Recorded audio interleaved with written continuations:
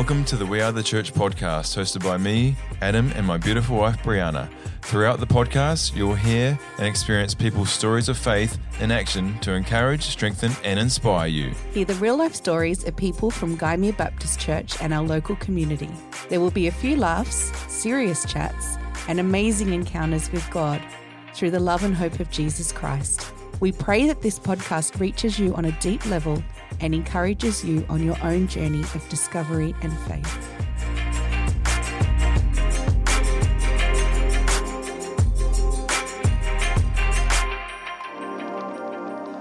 Tonight, we have my beautiful wife, Brianna, with us. Hello, everybody, and welcome. And of course, we've got Jan and Gary Speckman with us tonight. How are we, guys? Good, thanks. Good to be here. Thanks for inviting us. No worries. And honey, I think you can ask the first question. Oh, well, thank you so much. And I just want to echo Adam's sentiments. It's so wonderful to have you both here on the We Are the Church podcast. And I can't wait to hear where God's been at work in your lives. So I guess a good place to start is, could each of you take a few moments and just tell us something, a couple of things about yourselves. Jan, do you want to start? Well, where do we begin? Obviously, you can tell from our accents that we are not originally from Australia. Yeah, I had heard a little accent there. Something going on. So I was born and raised in Arizona in the U.S. And met Gary there, and we kind of started our adventure when we met through Campus Crusade for Christ, both as students, and Gary was a student leader. And just our relationship started and our ministry actually started from that point. Oh, nice. Amazing. And what about you, Gary? Yeah, I was picking up from that. We were going into summer break at university, and I didn't really know Jan that well at that point. I remember the first time I met her, the first night I met her, because I met 3 Jans that night. And I don't remember if she was first, second, or third. Definitely first, I would have to say. First all the way. She came out first. Because we were just going into summer, and as the student leader, one of my jobs was to set up a summer program, social program. We went out to South Mountain, which is a desert park in Phoenix, for an event night, games night. And I had this bright idea, because we'd done it before of playing couples baseball.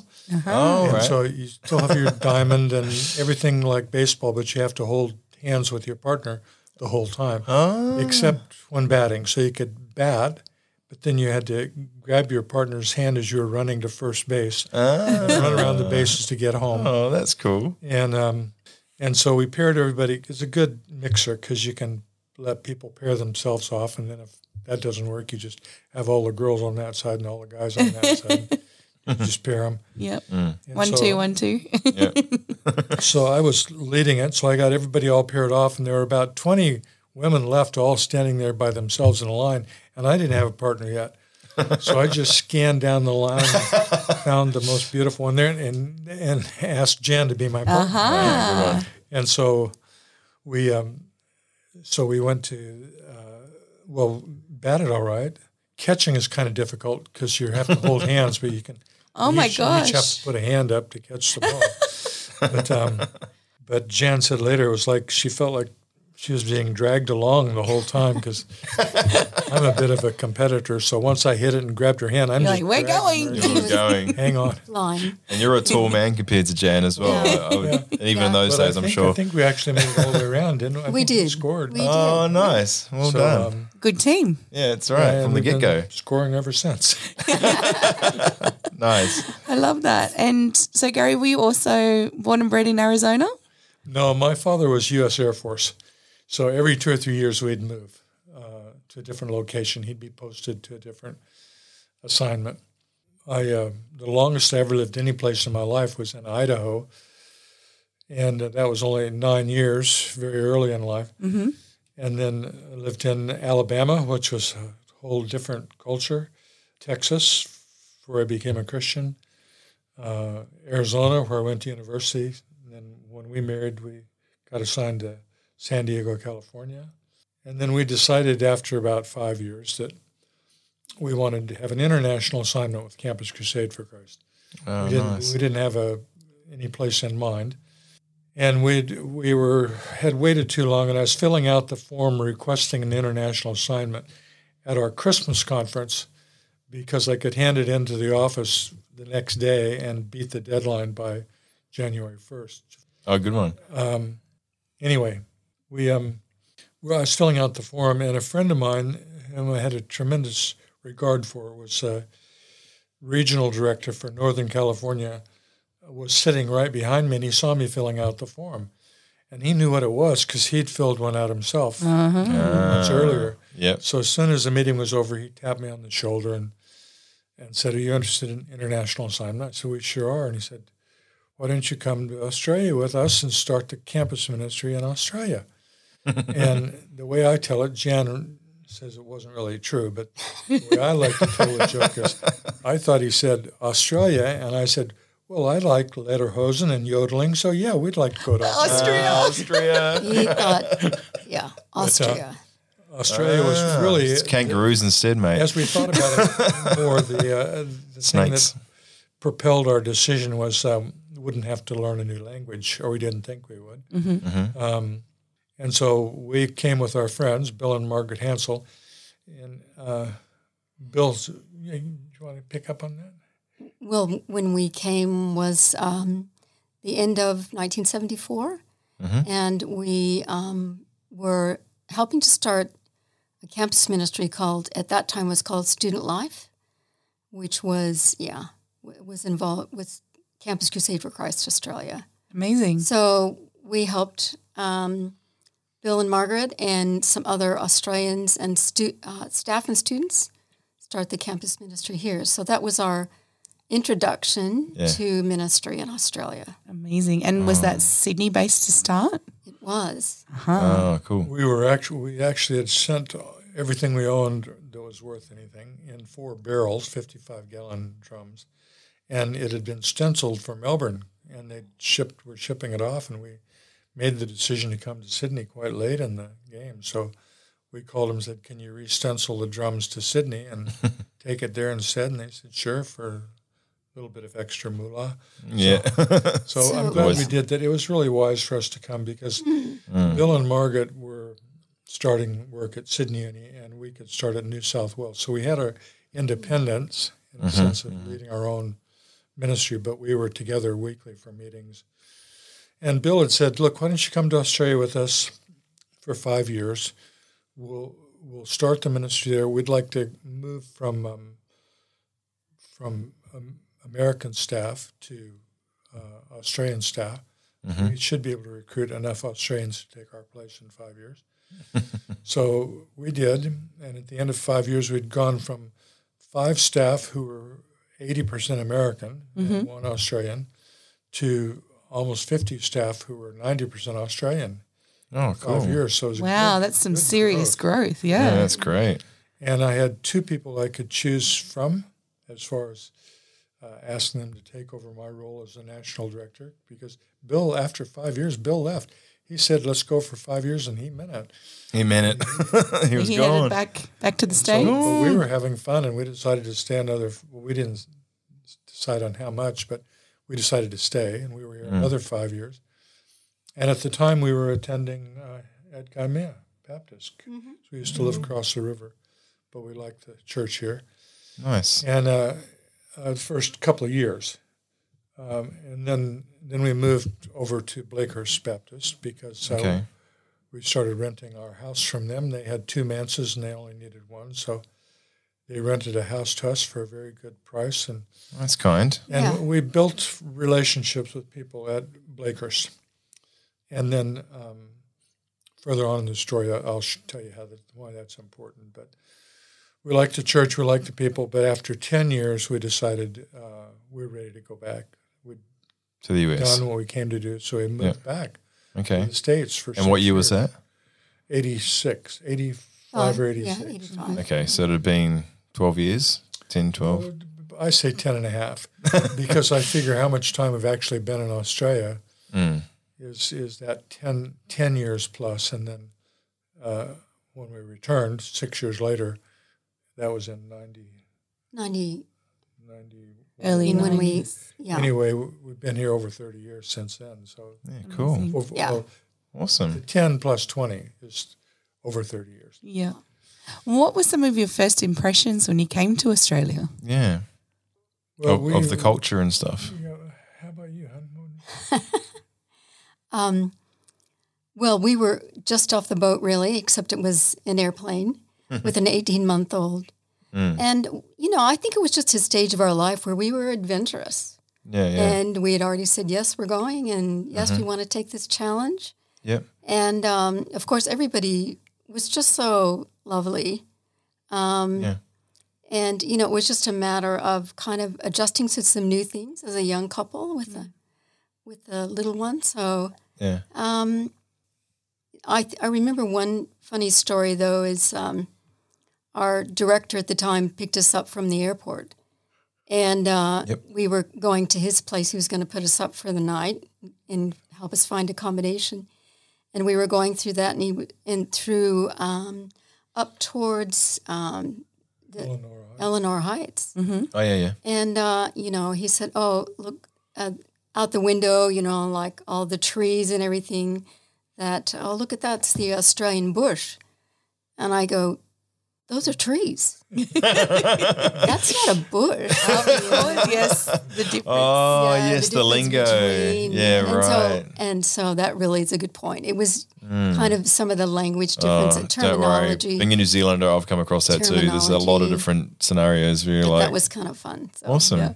A funny story because when we get to the airport and it's gradually thinning out and nobody's left there except Jen and I and little 18-month-old Jeremy wandering around in the airport. And I finally called the director, Jeff. I didn't have his phone number.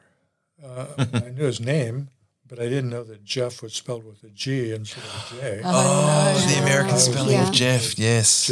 Jeffrey Fletcher. And I finally found one, and I didn't even know what suburb it was in. I found a number, I just started calling through, and I think it was probably the first or second number. Wow. I reached him and said, is that Jeff Fletcher? Yes, it is. Who's this? And I said, Gary Speckman. And he said, who's that? And I said, well, we're the new staff couple that are coming over to help start the campus ministry in Australia. Oh, Gary, what are you doing here? And I said, well, I said, don't they ever let people know ahead of time that you're coming? Yeah. He didn't know we were coming. We're not coming, we're here. Yeah. That's Where right. are you? I said, we're at the airport. He said, I'm over at least an hour away, but it's going to take longer because I got to finish the cricket game. The cricket match is on right now. Oh my gosh, the cricket. Aussies love the cricket. Yeah, Yeah. So exactly. he came and picked us up, and Jeremy and Jeff headed right off. Jeff's like a big grandfather, so we felt he we put felt us up, yeah. welcome, and Awesome.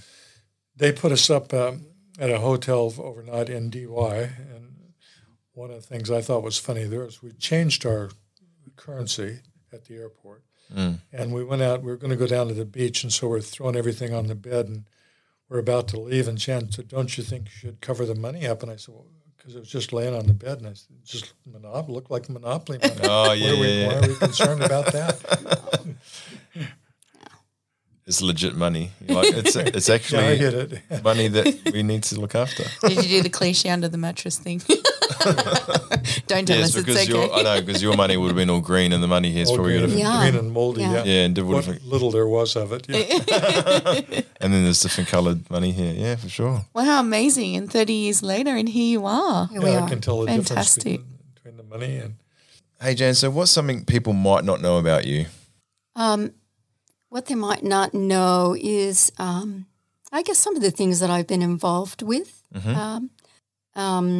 I think Gary and I both do like coaching and mentoring, and I have a counseling background. Okay, yep. So kind of jumped into all those. I like working with people, Yeah, nice. and I like coming alongside people and just working through whatever they want to work through. And so those are areas that I like to work in. Yeah, nice. I've done some women's ministry as well. Cool. So that's the main thing I can think of right now. I'll jump Yeah. in if I can think of something. Yeah. Well, you're leading the Significant Woman Project for Yeah. a couple of years. And Yeah. a branch of Campus Crusade. Yeah. like a project coordinator Okay. for a women's resource. Yeah, cool. Basically. That's great. And Jan when we went back, after our first 10 years here, when we went back, the logical place to go was for further education. So Campus Crusade for Christ had its own international school of theology. Nice. In San Bernardino, so that's where he moved. And I did a course in biblical counseling, and that was enriching. I really enjoyed that course, but I noticed Jan had a real interest in counseling as well. And so when we came back to Australia, Jan started doing a course at what was... Well, it was Wesley Mission's course at the time. It's changed name, but they had a counseling program, counseling diploma. I did a graduate diploma in counseling with Wesley Mission. Oh, nice. So. That's cool. She was able to get some work at there was counseling center near Westfield, and Jan counseled there for 3 or 4 years, and then I applied and got accepted, and then I was counseling there. So we were both counseling at the same center. Oh, that's wonderful. For about 3 or 4 years. 3 years. And then when Hopefield or Southern Community Welfare started up here, Jan shifted from the original center to Southern Community Welfare. So I worked for 8 years with Southern Community Welfare. Good one. Oh, that's beautiful. And, I'm just imagining how many people's lives you're able to touch and help over those years. It's wonderful. Yeah. What a lovely legacy, eh? Yeah, it's great. So, Gary, is there a particular book that's influenced you in your faith journey? Other than the Bible, I would assume. Other than the book. The book.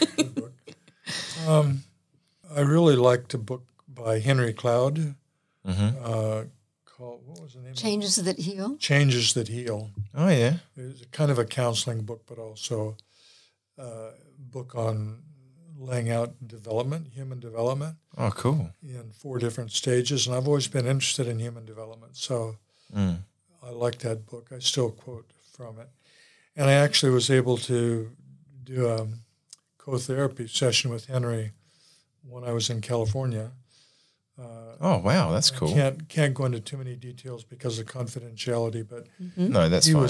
He was working with one of our staff women who was having some pretty significant issues, and I didn't meet with the two of them, but I met with him and we talked about her issues, which were kind of related to her husband, and so Henry asked if I would just get to know him, so we went out to Mexican food together and had a chat, and then he invited me to his home after a couple of sessions, a couple of lunches and coffee times. And after about 10 minutes in his house, I started feeling really something weird here, and I couldn't identify what it was. But after I left, I thought and prayed about it some more, and it hit me what the problem was, and I think the problem was not so much, in my opinion, I'm not that qualified counselor at the time, but I felt the problem had more to do with him than with her. And I shared that with Henry, and he said, well, this is the hardest case I've ever worked on, so thank you for sharing that with me. And he went ahead and counseled with her. She was hospitalized at the time. And then a couple years later, Henry came and spoke in Sydney, and I went down to see him, and I didn't even know if he'd remember me, but I said, I know you can't give me details, but how did that turn out with that couple? And he said, really well. It turned out fine. You were on the right track, and that really helped me to get this thing nailed for her. Oh, so that was cool. Yeah, that is cool. That's great that God revealed that too and was able to restore that relationship, which is lovely. Yeah. Well, I'm convinced, I might share it later, but I'm convinced that a big part of ministering to others, missioning to others, is being aware of what's going on around you and in their life, and being sensitive to them and what their needs are, and offering to pray for them, which is relatively simple. You don't have to have a huge evangelistic bridge. You just ask people, what can I pray for you? And a lot of times that'll open the door spiritual discussion. Yeah, that's really good. And Jan, has there been a particular book or a series that's influenced you in your faith journey? I was thinking recently about in my younger Christian life, I read some books by Catherine Marshall. Oh, yeah. And I don't know if that's been a while back. But, just some of the books that I read from her really impressed me about dealing with issues, some of the serious issues. She wrote a book called Beyond Yourself.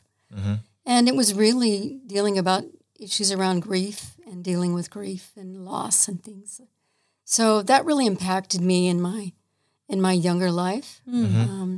Yeah, that's amazing. And I mean, things like books, they kind of transcend time often, and the techniques and the things that are shared through those resources can still be as relevant today as they were yesterday, as they are 20, 30 years from now even. Absolutely. I was reading something the other day that said if you have a book in your past that you really enjoyed and you haven't read it for 10 years, it'd be good for you to go back and revisit it. Because he says the book hasn't changed. It's still going to be the same words now that were then. But you've changed. Yeah, you're further down the path, right? That's a good point. Yeah, you've changed. Light. Yeah. And I haven't done that yet with Lord of the Rings. I've read that three times.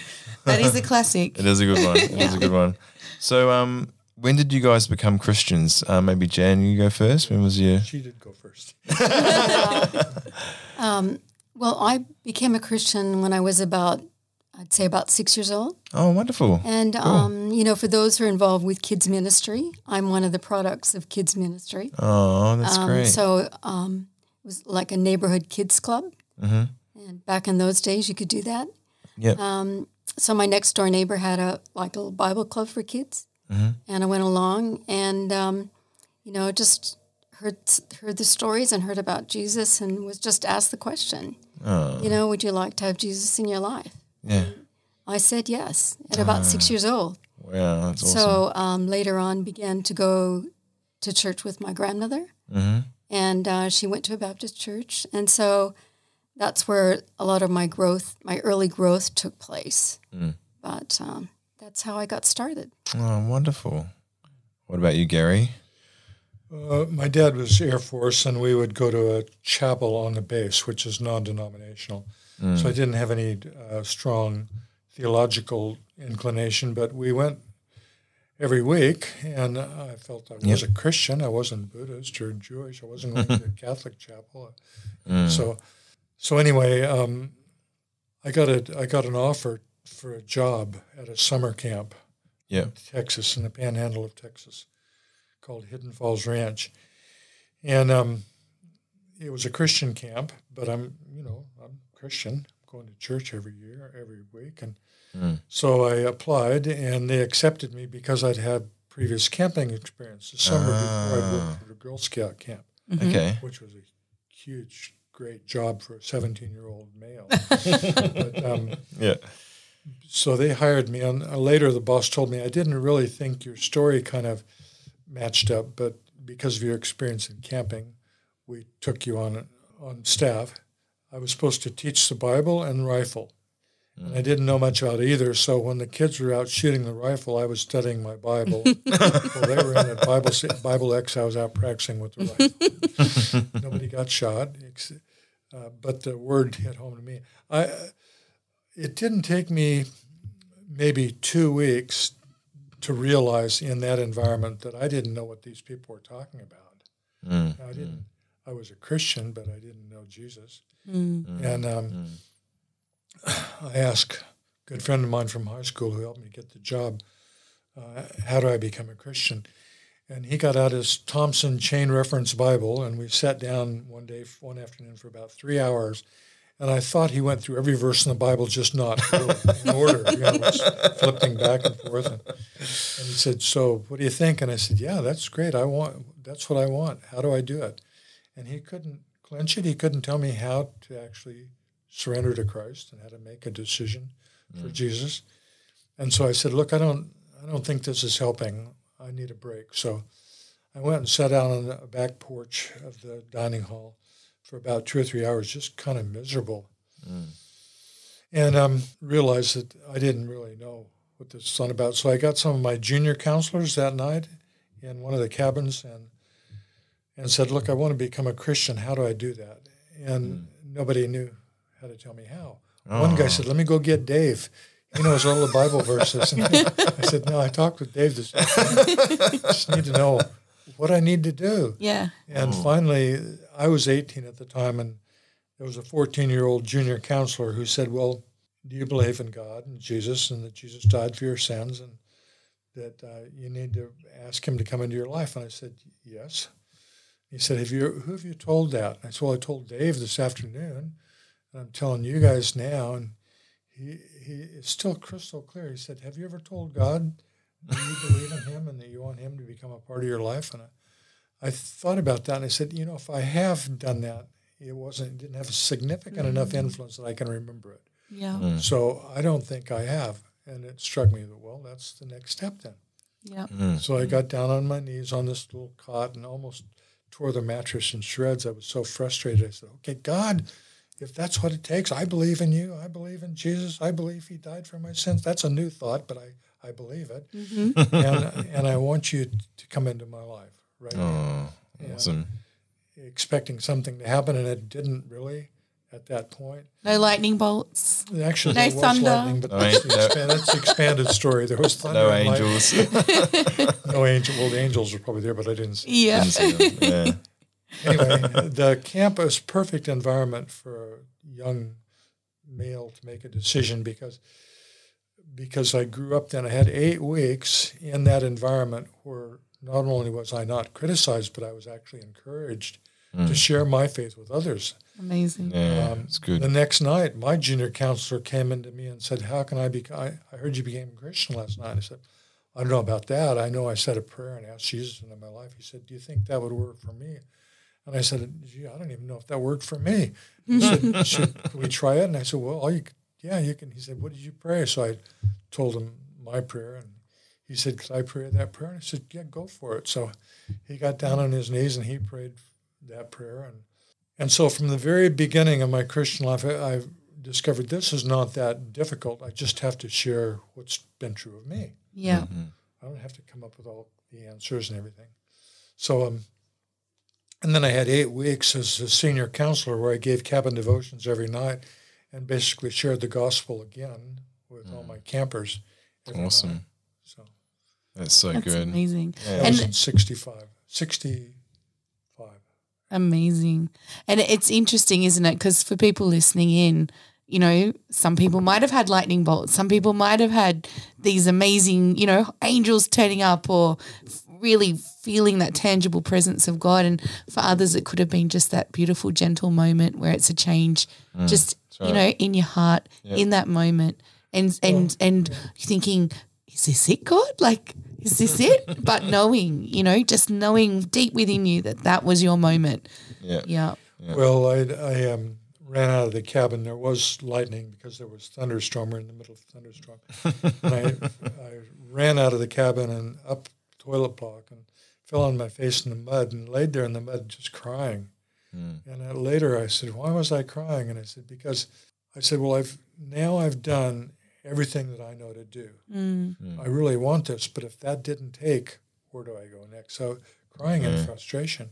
And God just gently over the next couple of weeks gave me the conviction that, well, it's not up to me and the words I said and how well I said them. It was his work. Yes. And so I was getting Bible instruction every day, getting reinforcement from other Christians on the staff team. They're still some of my best friends. That's cool. 56 years later. Fantastic. Awesome. Fantastic.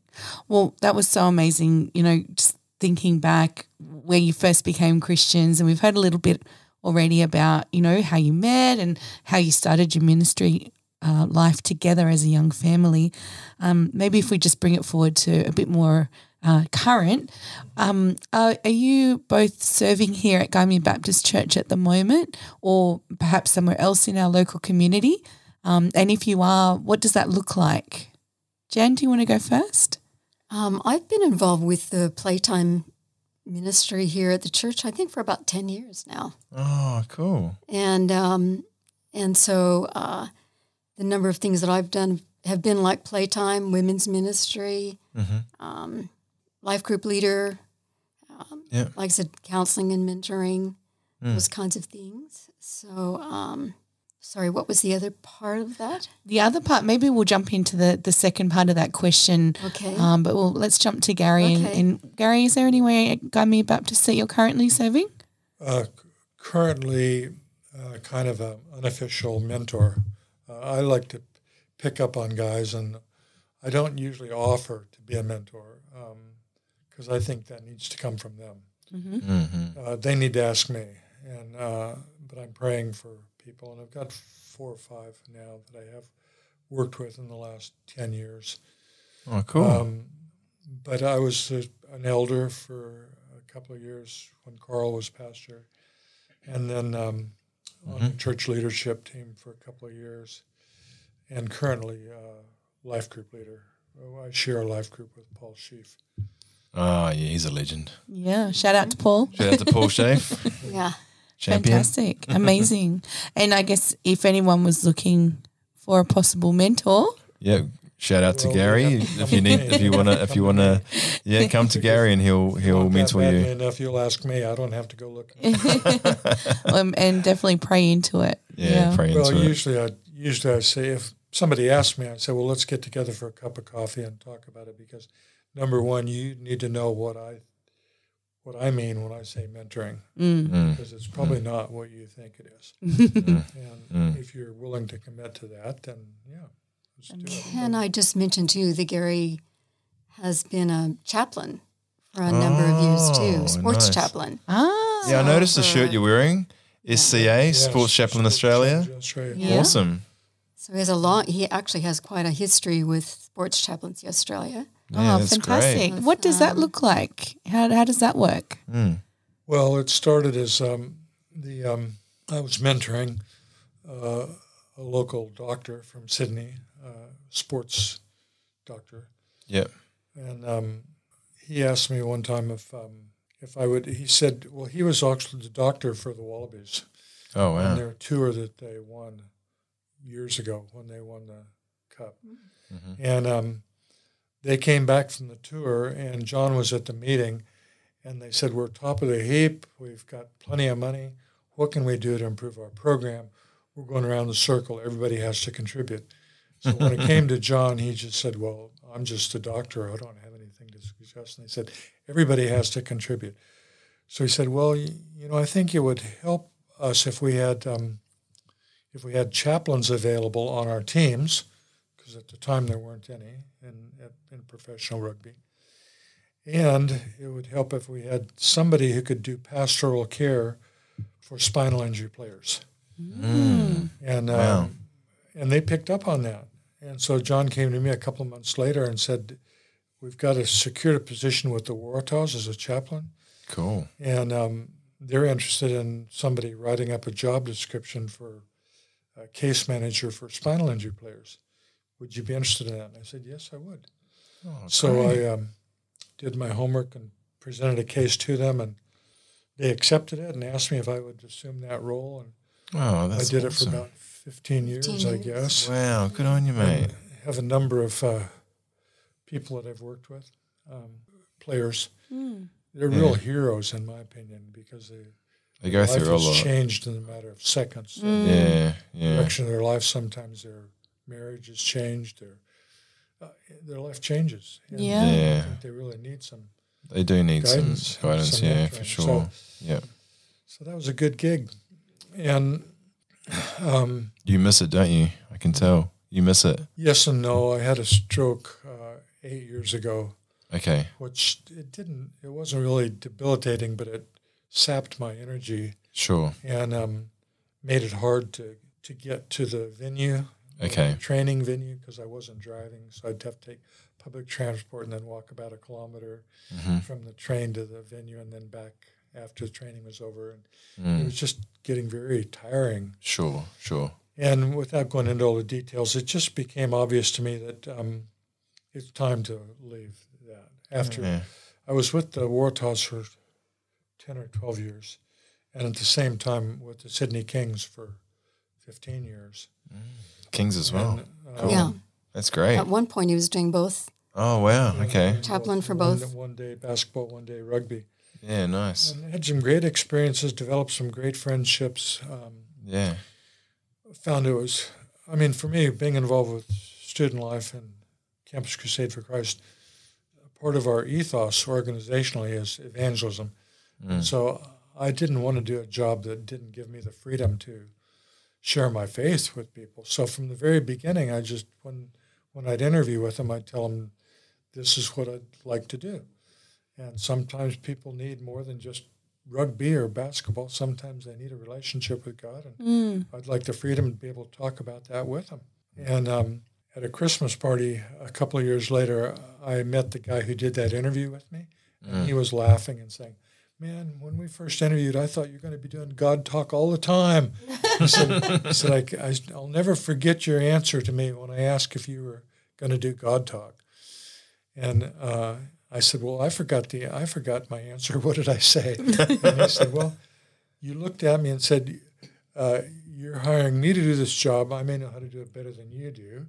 And if somebody needs to hear about God, then I'll probably share about God with them. But I'm not going to promote a church or religion, but I want to have the freedom to talk to people about their relationship with God. And he said, well, that's fine. And so I'm praying.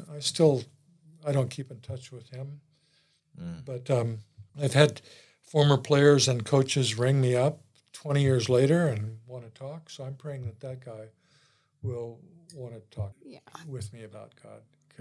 Awesome. I really appreciate him. He gave me a chance. Yeah, he did. And what a wonderful opportunity took too. A risk. Yeah. But God was gracious, and I've seen a couple of those injured players come to Christ. So on the spiritual side, it was not only worthwhile but fulfilling. Yeah. I missed that, but you never know when somebody's going to come back and say, remember when you were the chaplain 15 years ago and you came to visit me in prison? Yeah. When I was there. Wow. I'd like to talk more. Yeah, you never know, do you? Yeah. But God builds on those seeds, and nothing goes to waste with God. Timetable. Nothing goes to waste. Absolutely. There was a lot of pastoral care involved in that as well. So just really genuinely caring for people in some of their darkest moments. Yeah, that's right. Yeah. And that's like you shared, it can be just a split second and their lives completely change. Yeah, because and to know that they have a hope and a future, and to be able to work through that particular moment that must have been so fulfilling. Yeah, it's crucial when someone's got a spinal injury, like as you say, that is life changing, because I mean it's awful to say, but someone will leave you if they don't want to be with you if you've got a spinal injury, and I know that's awful to say, but then opposite, I guess there is the people that will stay by your side and support you through the whole thing, but it definitely needs a chaplain in those scenarios to come alongside and help them through that transition of being a player that can play to one that can't. So it was an interesting story too about one of the injured players I worked with was a Kiwi. He was 17 years old. And he shouldn't have been playing rugby. He was as skinny as a beanpole, and he had this big, long neck, and had a spinal injury, which was he was not total quad, but he was definitely immobilized. Sure. And I went up to provide some pastoral care for him, drove up to the Central Coast where he was playing for a junior club. And I didn't do a real good job on it, but I tried to share my faith with him. And I didn't think I was that successful, but I pray for him every day. Still do. Daily. I pray for him. And the other day, I got a friend request on Facebook. Oh, wow. With this guy's name. And I said, well, it's kind of an unusual name. So I went to Facebook, and there was a picture of him, 25 years later. He's still, I don't think I would have recognized him because he's filled out quite a bit now. But he was doing a podcast from his car, doing a devotional. Fantastic. Oh, wow. Praise God. And, that is awesome. The topic was James 1. Consider joy when you encounter various trials. Trials, yeah, I know that very well. And I was so encouraged by that podcast that I immediately messaged back and said, I'd love to hear the whole story sometime. And he sent right back just 2 lines and said, well, every time I tell my journey story, I mention a chaplain from Australian rugby who was the first one to ever talk to me about Jesus. Oh, praise God. So, praise God. I didn't think I'd had that much influence on him, but he's... Oh, that's lovely. I almost feel like someday... Well, next time we're in New Zealand, I'll probably try to look him up. But I'd love to hear the whole story. Oh, yeah, it'd be amazing. So, Jen, the second part to that question, if we loop back around to it, is there somewhere else that you and Gary are currently volunteering or working with in the community, or perhaps another organisation at the moment? Yeah, so currently we're working with GAIN, which is Global Aid Network, Australia. Sure. Mm-hmm. And it's actually a humanitarian aid a partner with Power to Change. So it's actually under Power to Change. And it's one of the strategies of Power to Change. Mm-hmm. Mm-hmm. So cool. We are officially missionaries with Power to Change, which used to be called Campus Crusade for Christ Australia, for those who might be more familiar with that. Sure. But then, so we work as missionaries with Power to Change, and then under that, we work with a strategy called GAIN, as I mentioned. So okay, awesome. And so what does that look like? So what do you guys do with GAIN? Yeah. What are we doing? Well, GAIN has, I think there are about 4 different things where they really focus. And one is medical missions. Mm-hmm. The other is disaster relief, community development, and then water for life. So there are 4 main focuses that they have. Mm-hmm. Yep. And so I think we've done some things. I think Gary and I are really on more of the support services side of that. Sure. But Gary's also been on a medical mission, so having a bit more hands-on experience. So so we kind of, when we first started out with GAIN, we asked our director, what do you think we can do? How do you think we can work with GAIN? And he said, well, one thing you could do is be ambassadors for GAIN. And, of course, that means just helping raise awareness of GAIN in the community and with churches and things like that. Yeah. But then roles kind of developed the more that we were involved. Mm-hmm. And Gary and I currently are, again, back to coaching and mentoring. Yep. So we're both coaches with what they call PDP, or Personal Development Plan. Mm-hmm. And that's to help the volunteers and the missionaries that work with GAIN to have kind of a yearly plan as to how they want to develop, like personally, but also in their role with GAIN. Okay. So we just come alongside again, nice. People, and just help them work through what that looks like for them in a year. And that's a relatively new role that we've taken on. Mm-hmm. Mm-hmm. On the side, just help a little bit with administration. And then I did say Gary actually went on a medical mission. So maybe you can the tell medical missions are short-term missions, 10 days to 2 weeks. The missioners pay their own way. Mm-hmm. So it's not, GAIN doesn't pay them to go. In fact, they have to raise additional money because along with themselves, they take medicine to use on the mission, because we partner with local GAIN staff, and they provide doctors and venues and people, and we provide workers and medicine and some funding. Mm-hmm. It wasn't quite what I expected when I went. I'd said I don't know anything about medicine or dentistry or anything, so how could they use me? Well, on a medical mission, we'll go into a local, in my case, in the Philippines, a local barangay, which is a village, and the village gives us the use of their covered basketball court, so we have some protection. Yep. And we have the whole basketball court set up in 9 different stations, and basically the people filter through those 9 different stations. Okay. And the 3rd or 4th station is counseling, yep. and that's basically an opportunity to talk to people about their spiritual life.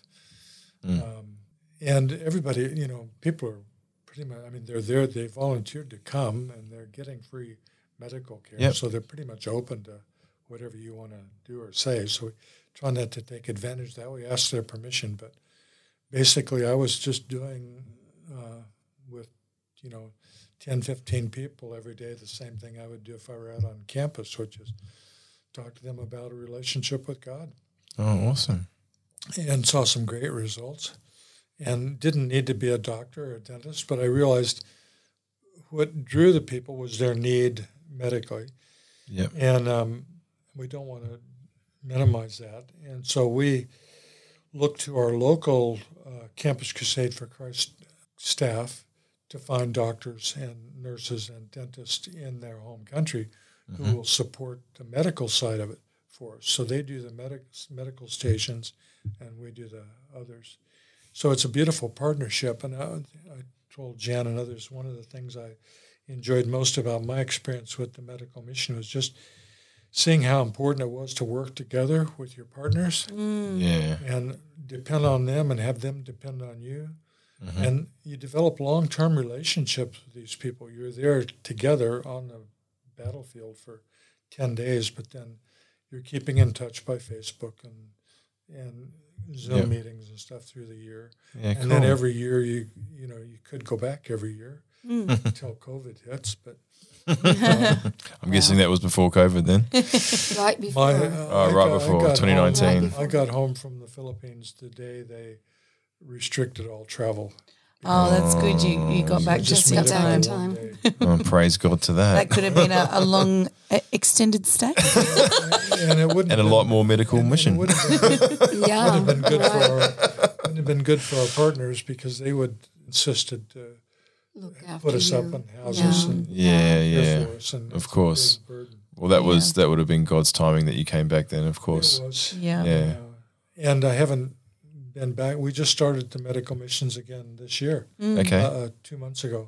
Yep. Back to the Philippines. And I really wanted to go, but because of some of my health issues, I decided it's not right for me to go back yet. But I can be an ambassador and encourage other people to go and invite people to go have the experience. Yeah. Wonderful. And you mentioned about, you don't have a medical background, but as you mentioned, there's the physical, but then there's also the mental and spiritual well-being, which is so important.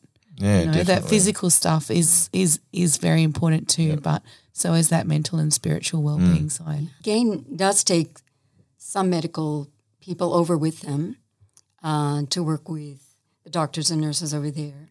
Yeah. And they also partner with the churches.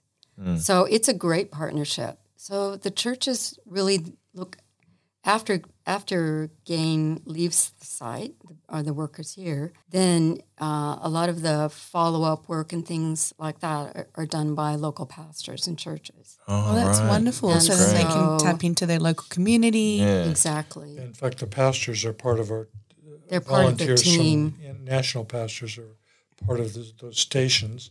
And if we have problems language-wise, they'll step in and assist with translations. So I really like that partnership aspect of what we do. And I'm also interested in the disaster relief. My first ever Gain project was 20 years ago, before we were on staff at Gain. And there was a tsunami in the Solomon Islands that killed 50 or 60 people on one island, Choiseul Island. And it was considered a disaster, obviously for the village to lose that many of its people. And we had, at the time, we not only provided medical missions, but we provided disaster relief. So we already had a container full of supplies and clothes and materials to send to the Solomons. So I went with that team. And that some great experiences there, but I won't go into that.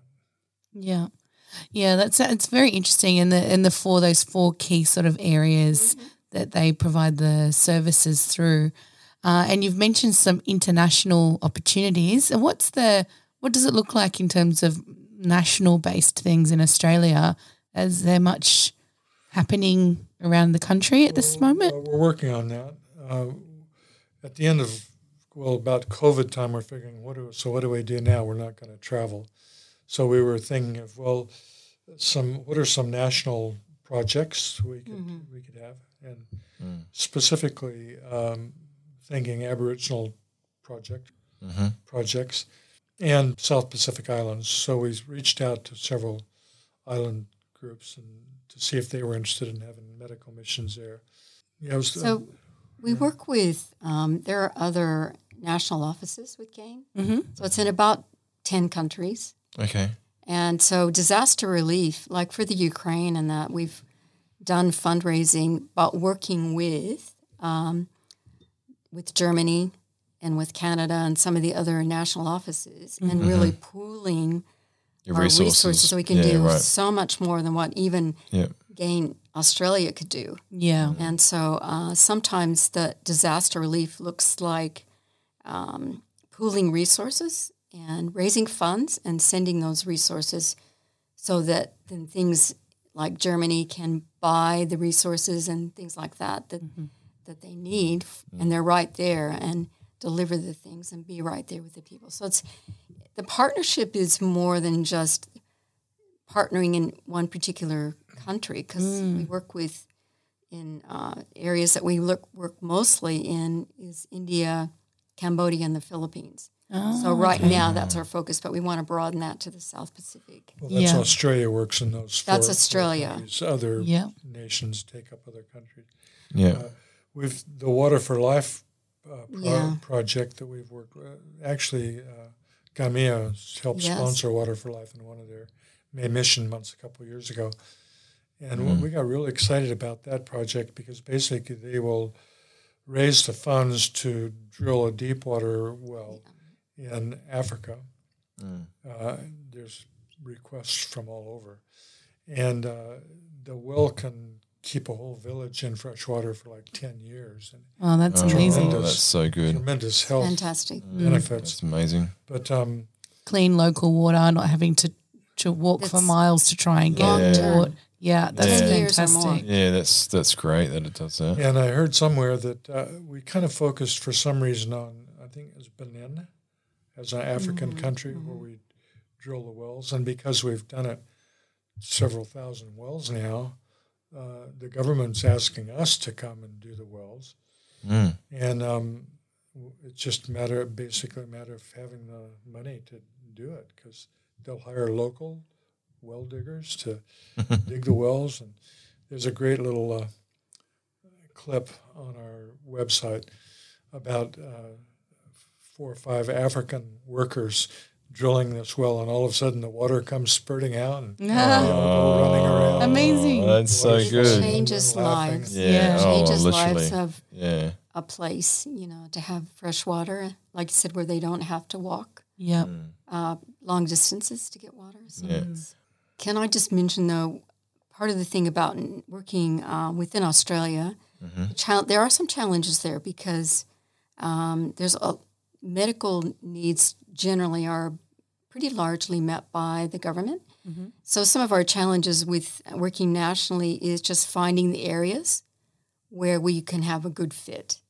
Sure. It's not that they want to do that. And like Gary said, they're looking into what are some possibilities, and we're looking for partners that we can work with in Australia who are doing works where GAIN can fit. Okay, so that's just the future that we're looking at. So, well, it's interesting too. We talked about earlier people from the past coming into your present, and when I was helping start things up at Sydney University, I had a Bible study with 4 doctors. One male and female got married, so it's really 3 units.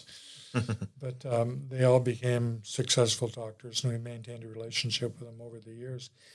And I just found that one of them went to the mission field and married another missionary, and he's moved back to Australia. And I just on Facebook was reading that he's taking up a position with an Aboriginal community as a medical liaison in that outback community. So I'm thinking, well, that might be a way to tie into some national That's for the future. opportunities. Yeah, absolutely. Wonderful. And it's, we'll definitely be praying into opportunities for God to open doors and bring together those partnerships, more national opportunities for sure. Yeah, definitely. And God never wastes your time and your energy and your efforts. No, definitely not. Campus ministry, one year I was asked to go up and do, because of my counseling background, to do some team building exercises with a team in Solomon Islands that was having a little bit of friction. And I did that happily. We had a good time. I believe it was a successful mission to them for a couple of weeks. But I developed a relationship with the national director. So years down the line, 10 years ago, he asked me if I'd help him build a house because he was getting married. And so I went to some people I knew in Texas, and we raised some money to help him build his house, and found out later with the dollar exchange, it practically built his house. And a couple of years after that, I was visiting in Solomon's, and I went to his house and saw him there with about 40 or 50 kids on the living room floor doing a kids' Bible study thing. And then 2 years ago, I got a message saying the retaining wall between our house and the next house next to us is collapsing, and the whole wall could fall down on our house. Oh, no. And I said, send me some pictures. So he did, and I took it to our GAIN director. Yeah. And I said, would we be able to help this guy, disaster relief? And he said, yeah, tell him it's coming. We'll decide later how to do it, but we'll raise some money later, but it's on the way. And I really respect that about our team leader. He just, in faith, he'll just say, yeah, tell him it's on the way, and we'll take care of it. So we rebuilt this retaining wall, and I've got pictures of that. So that's 3 different jobs that I was involved with that built the relationship with this national director in Solomon Islands. Oh, that's and wonderful. So we're talking about a South Pacific island as far as expansion. That may be one of the ones that we go to. Yeah, wonderful. And again, it's just, something as simple as a retaining wall made that a safe space again for that person to be able to continue to outreach to their local community. Yeah, that's right. All those kids being able to get into the Bible and learn about God and Jesus, and how good's that, eh? Yeah. Awesome. We've got part of that job Jan mentioned is raising support or helping to finance some of these projects, even if we're not able to go. Because we have an extensive network of people who want to help. They helped us for 20 or 30 years and are eager and even keen to help out. And it's a matter of just letting them know and for them to know what the opportunities are. And then I've got some relatives who are actually in the medical profession, and I'm planning to invite them to come along on a medical mission. Yeah, wonderful. Sometime in the future. So if people wanted to find out more about GAIN, where would people go to find information? I think a good place right off is just the GAIN website. And which is? GAIN.org.au. Yeah. We can put that in the show notes, guys, when you're listening, so you'll be able to look it up. Yep. Yep. Fantastic. So if you're interested in finding out more about GAIN or possible partnership opportunities, or even getting involved, becoming part of the GAIN team, please do check out that information, or feel free to reach out and have a chat with Jan and Gary. That's all right. Have a chat to these We're guys. looking for volunteers, and you don't have to be extremely skilled in anything. Although we have a lot of However, skilled if people. you're interested in DART, Of course. which is Disaster and Relief Team, Emergency Relief Team, they've got a phenomenal program where I believe you have to pay to go to Finland to do the training, but they train you to be a DART responder, and then they put you on a list, and if there's a natural disaster anywhere in the world, they go through their list and they send out an email and say, are you able and willing to respond to this? And if you say yes, they pay your airfare from your home to the disaster so that you can be there within 24 hours. That's amazing. Wow, that is amazing. So it's like phenomenal. SES on steroids. And I think a lot of people, I'm That's so interested in good. that. And I don't you're think working with other trained, obviously, a team of trained people. Responders. Yeah. Responders, yeah. That's Oh, great. that's fantastic. And that's any kind of disaster, fire, flood, or anything that might come up, tsunami. Okay. Anything. Aggression, national Wonderful.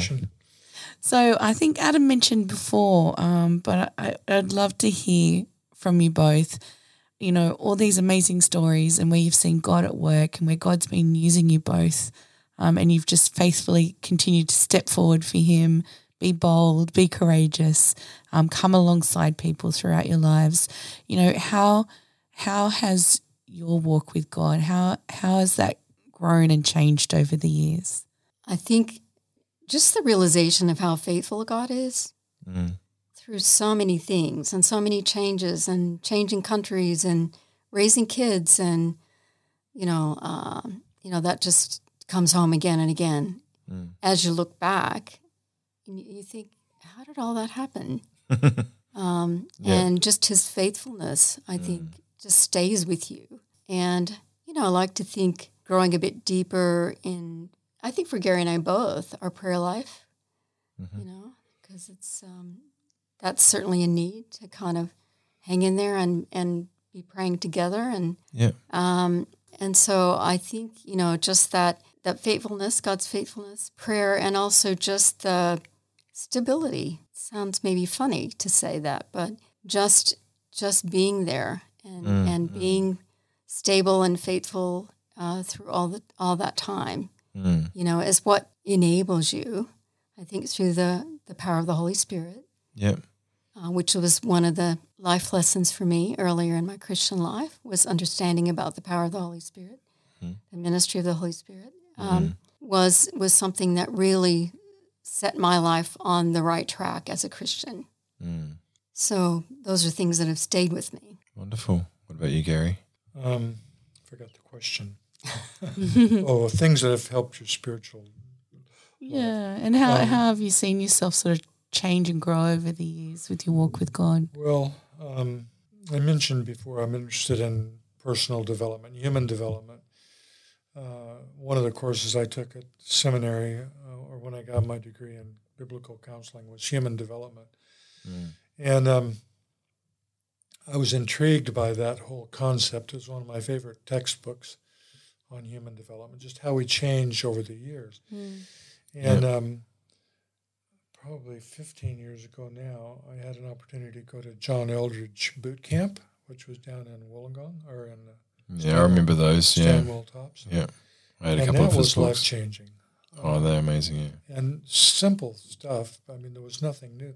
I came back and told Carl, who was a pastor at the time, that I think I've had a deep theological change. And he said, "Oh yeah, what's that?" And I told him. He said, "Well, that's standard Christianity." What's so? I said, "Yeah, but it was different for me. I see it differently now." And one of the things that Eldredge promoted was a daily prayer, and so much so that he gave us a CD with the daily prayer on it. And I still have the CD, and I started praying it daily. Wow. And I still do every day. And after doing that for a couple of years consistently, I began to realize most of this prayer is for me. What about intercessory prayer? So I said, in my daily prayer devotional time, I want to have the daily prayer and I want to have intercessory prayer. So I started writing a list of people that I wanted to pray for. And I still have that list, and I have people on that list I pray for daily that I have for 15 or 20 years daily. Wonderful. And that's changed me, I think. And Jan picked up on that and encouraged. I was kind of slack on family. We had family devotions when the kids were younger, but we could have done better. I could have done better.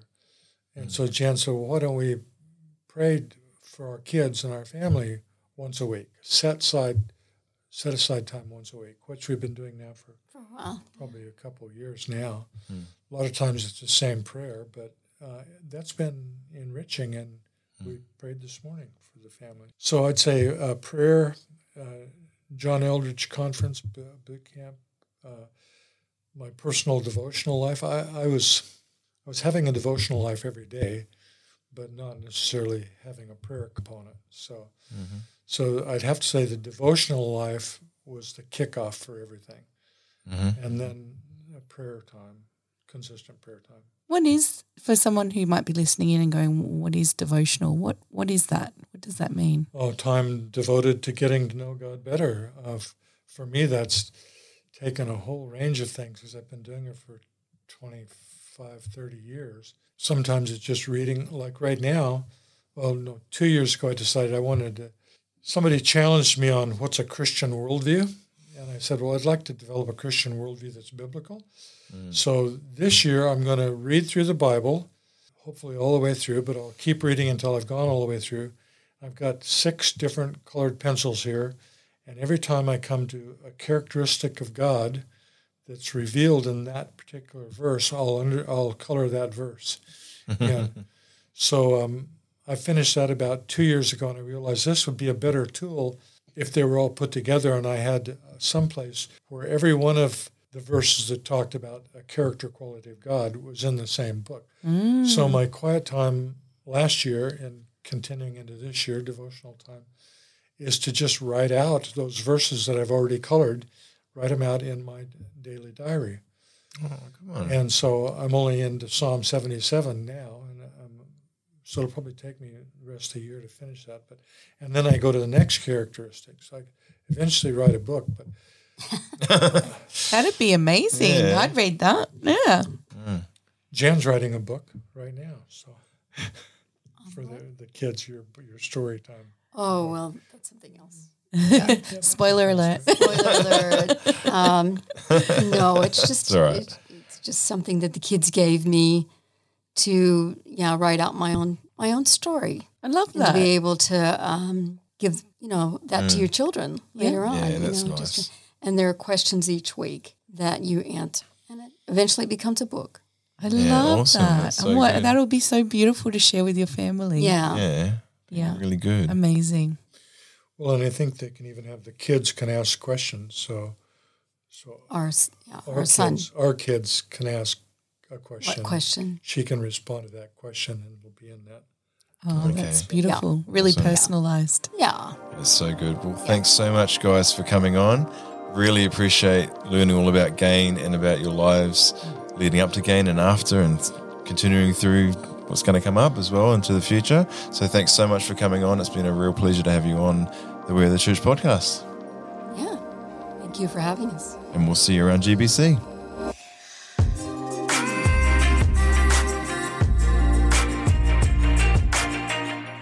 Thanks for listening to the We Are the Church podcast. We hope this inspired and encouraged you on your own journey of discovery and faith.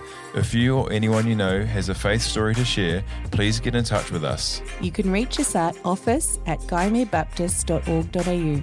Also, if you would like to know more about Jesus, pray with someone, or come along to Guymer Baptist Church, please check out the Guymer Baptist Church website at guymerebaptist.org.au. Until next time, I'm Adam. And this is Brianna saying, God bless bless and peace be with you.